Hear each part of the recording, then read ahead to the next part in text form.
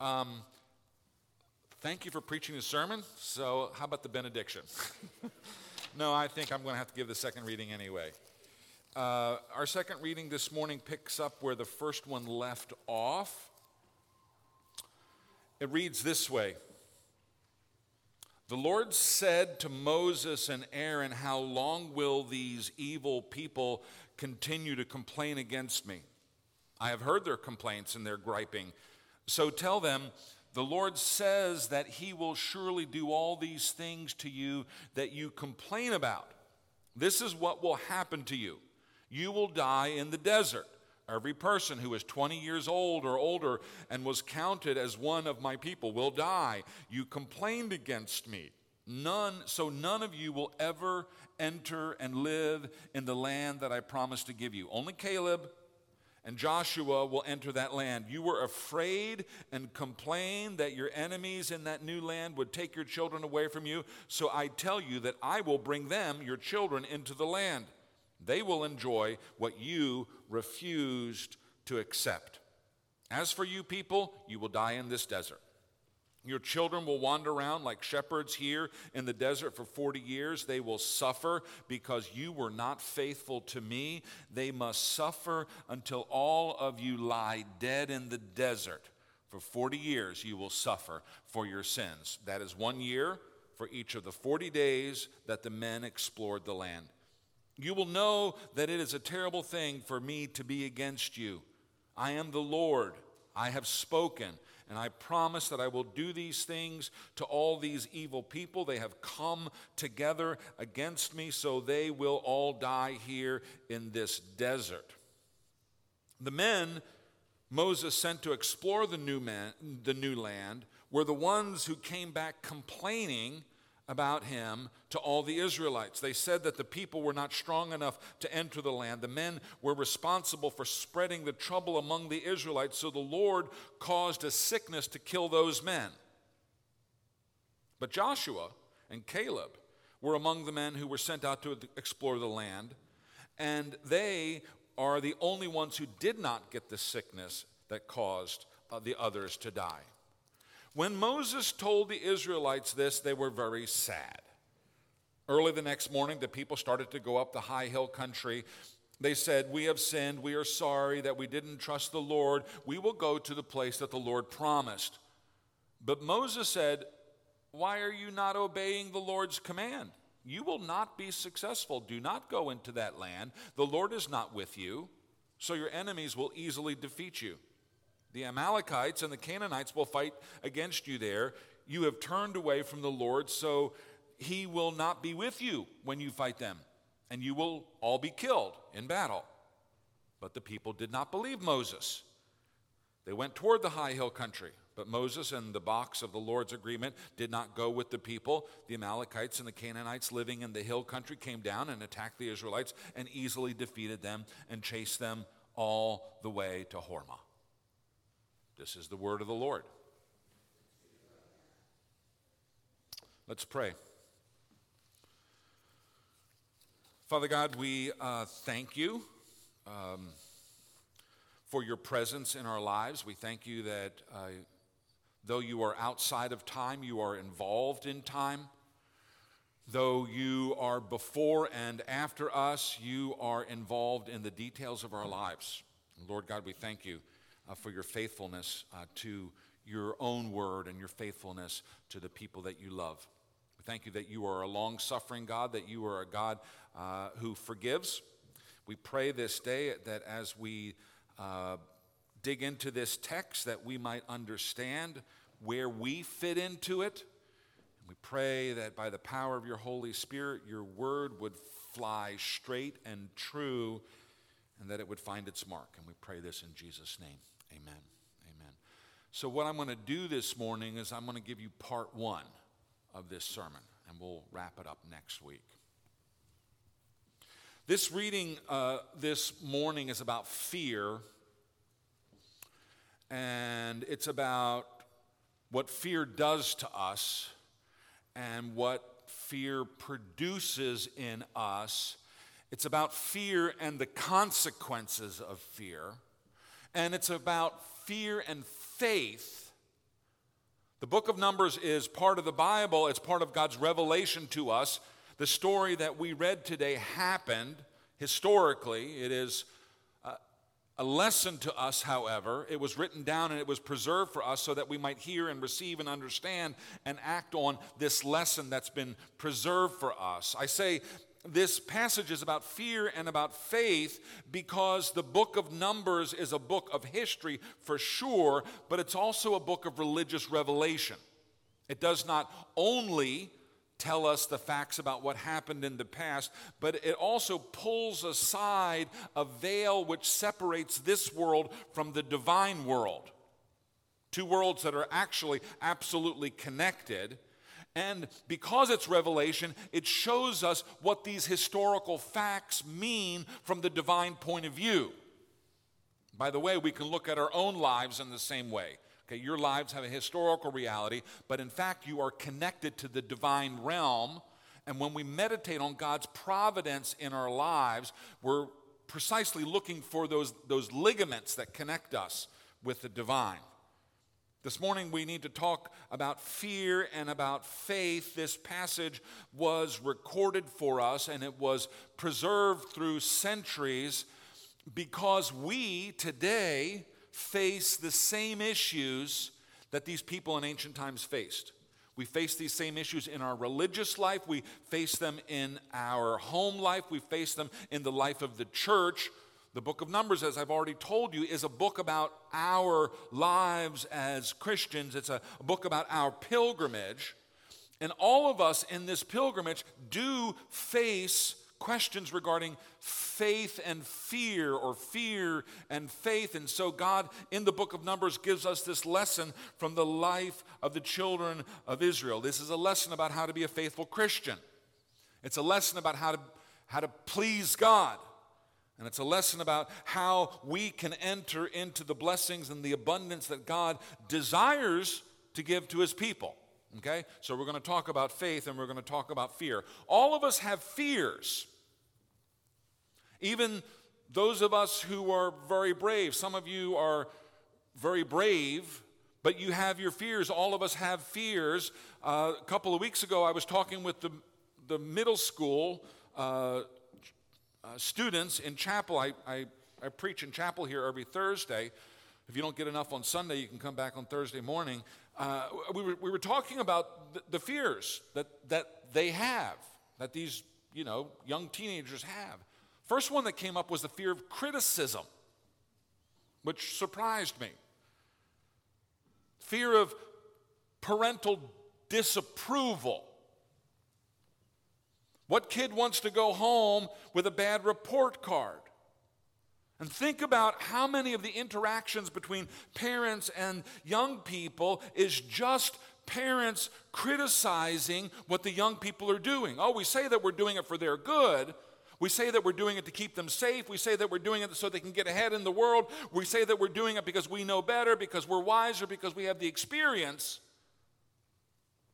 But the reality is, because all of us are hardwired to seek approval and to seek affirmation, all of that criticism causes the young people to shrink back. It causes them to pull away. It causes them to hide, to protect themselves. And then we parents, wonder why our teenagers are so distant from us, so secretive. Well, probably because every time they make themselves known to us, we smack them upside the head with our wisdom. And by the way, we adults hate criticism too. Maybe we're not so concerned about what our parents think. Maybe our parents are dead, but we do care about what our bosses think and what our neighbors think and what our colleagues think and what our peers think. There's a lot of anxiety when people go to their 20th high school reunion because we do care about what other people think about us. Are we successful? Are we attractive? We're afraid of what other people think. We are afraid of criticism. It's a very primary fear that people have. The other fear that was mentioned, again, this one took me by surprise. I don't know what I was expecting. Young people here, sitting here, said they're afraid of dying. They're 13, they're 12, they're 14. afraid of dying. Okay, middle schoolers. Surprised me. But the truth is, I never even thought about being shot at school when I was a kid. Where I lived in Neosho, Missouri, we had tornado drills. That was part of life. We'd go into the hallway and, duck and cover. But here in this country today, every child in America has to learn what to do if there's an active shooter in the building. That's the country we've made. Kids live with that fear. Maybe you parents are afraid of it too, but the kids have it every day at an anxiety-producing level. For some of our kids, there's not only violence, the possibility of violence at school, but there's also possibility of violence at home or on the streets. And in all of this, the children feel powerless because the adults in the world who were assigned to protect them are not able to protect them or are unwilling to protect them or are in fact the ones who are causing the damage. Kids worry about this. Kids also fear dying from illness, which might surprise you, because not every child has robust health. Some of our children have very precarious health. Some of the children in this congregation have spent a lot of time in hospitals. Now, when we get older, we worry about dying too. I've done nearly 100 funerals at Huntington Valley Presbyterian Church. I've spent a lot of time with people who are in that stage of life that comes at the end, and there is fear. In my experience, that fear falls into two categories. The first one is the fear of the pain of death. That's kind of a primal animal fear. These days, it's very normal when people come to the end of their life that anti-anxiety medications are part of their treatment. Okay? The medication doesn't make them better, but it keeps them from worrying about the fact that they're not going to get better. Takes away the pain of the fear. But there is a bigger fear, actually, than the fear of the pain of death that I've noticed as people draw closer to the end of their lives, and that is a fear of a loss of control. Now, as children, we don't have much control. It's actually one of the reasons that I like them when they're, this side, like when you can carry them, all right? Sebastian, very beautiful. He's in the other room. You can take a look at him out in the nursery. But he's still at that size where you can just pick him up, right? You just pick him up. And he doesn't have any choice. You just pick him up and you haul him around. You make him happy, right?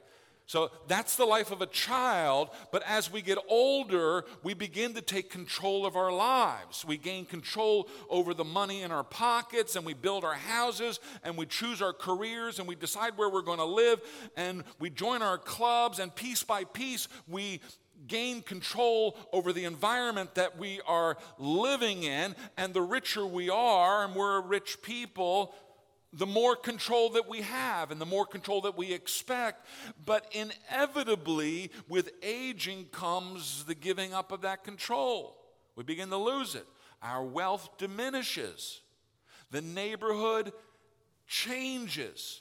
All of the institutions that we have come to rely on, how the phone works and what the television is projecting and how the grocery store works and what the music is on the radio and the uniforms that our teams play, all of those change over the course of time incrementally. When we're young, those changes are exciting. We look forward to the new spring fashions. We like the latest bands on the radio. My daughter Mia is 13 years old, and she's teaching me about all the new bands. Okay, she's listening to this very interesting music, and she's, you got to listen to this band. I did that when I was 13 too. It's exciting. It's less exciting when you get old. When we get old, we hate the changes. We hate the new fashions. We think that Paradise was that time in our youth, and we cling to it desperately, but little by little, inevitably, ineluctably, like sand slipping through our fingers, the past erodes and it goes away, and there's nothing that we can do to stop it, no matter how hard we try to control the situation. Look, because I've been involved in 100 funerals, I've seen people try to control the world after they're dead. They've planned the party for after they're dead. Look, you're dead. Give it up. And of course, the greatest indignity is that at the end we even lose control of our bodies. We become like infants again. And we got nurses tending our bodies the way that we have to take care of babies. And that makes us really afraid. Our reading this morning is about fear. It is about fear and what fear does to us and what fear produces in us. It's about fear and its consequences. But this passage is also about faith, which, by the way, just to let you know where this is going, faith is the opposite of fear. The 12 explorers have returned, we learned this last week, from their expedition in the land of Canaan. They spent fully 40 days going from south to north and from the north back to the south again, looking at the land, looking at the cities, looking at its inhabitants. 10 of the 12 say, hey, this land is beautiful. The crops are abundant, but the people are big and they're going to destroy us. 2 of the 12, however, Joshua and Caleb, say, hey, the land is beautiful, the crops are abundant, and we should go up immediately and occupy it.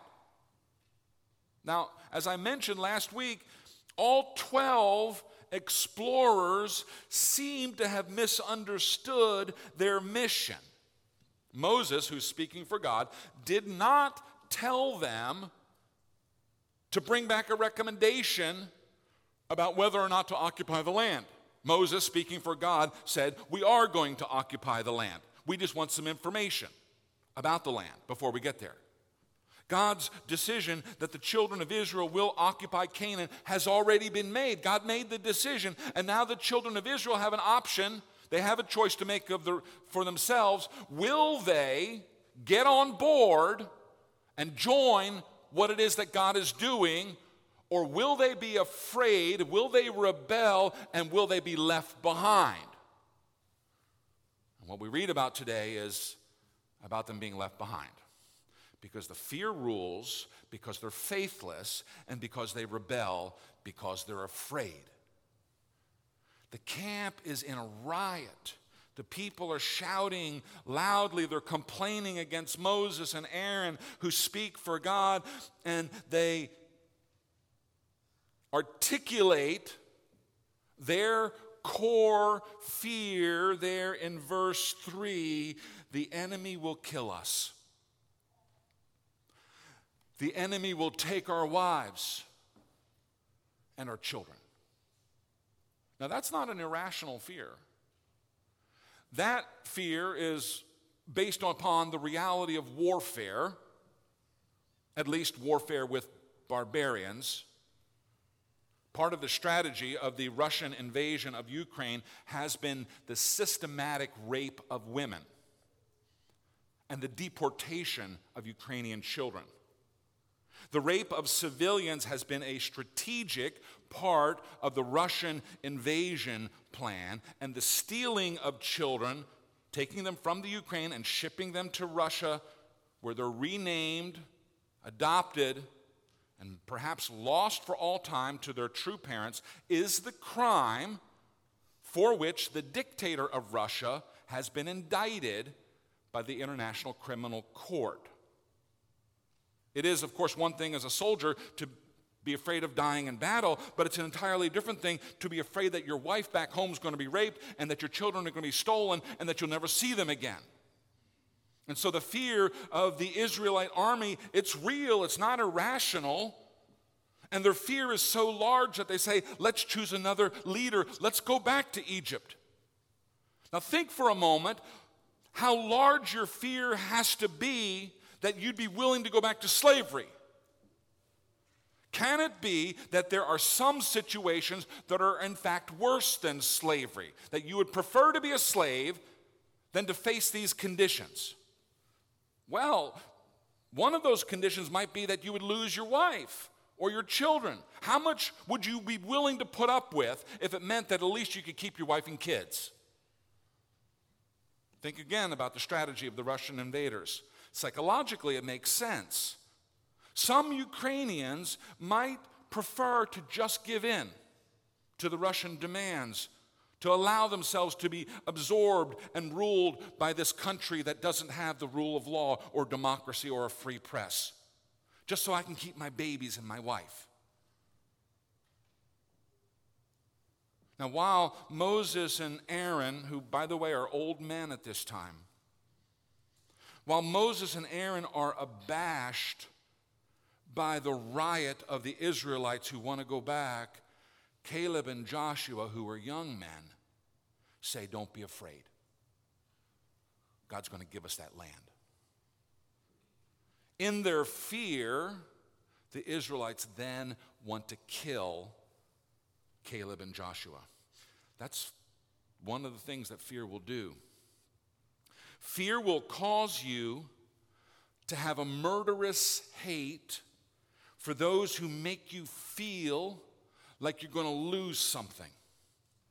And of course, fear is all about a loss of control, a loss of what we've come to expect or to claim as our own. And when that's threatened, we turn into wild animals on those who induce that fear in us. Even though there are only two men, Joshua and Caleb. They have this call, however, to not be afraid and to go up into the land, and it makes the whole army of Israel feel like they're a bunch of cornered animals. You know how dangerous cornered animals can be. The only thing that saves the life of Caleb and Joshua in this case is that God himself has to show up. All right? And remember, he's got that cloud thing going, that pillar of fire thing going. And we read in verse 10, the glory of the Lord appeared over the meeting tent, and all the people could see it. God was actually seen by these people, and that saved the life of Caleb and Joshua. We're going to have to break it here because we're out of time. So we'll come back next week and talk about what this means in the life of the church and in the life of God's saints. Let us pray.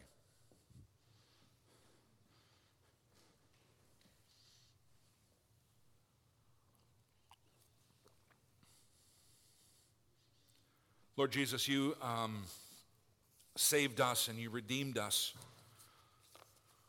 from sin and death. And your holy word tells us that we have not been given a spirit of fear, but we've been given a spirit of adoption as sons and daughters of Most High God. Lord, I pray that we would live in that reality, that we do not need to be afraid, that Almighty God is our Father and our protector and our provider, that Almighty God knows the future, that Almighty God has that future in his hand, that Almighty God will not allow anyone, any power to snatch us out of your hand. Lord, I pray that our confidence might come in that knowledge. Lord, increase our faith and diminish our fear. Rescue us from our fear so that we won't be like irrational animals. Lord God, the truth is that some of us here this morning are afraid. Our situation at home, our situation at work, our medical condition, what's going on in our neighborhoods have us afraid. Lord, I pray that you would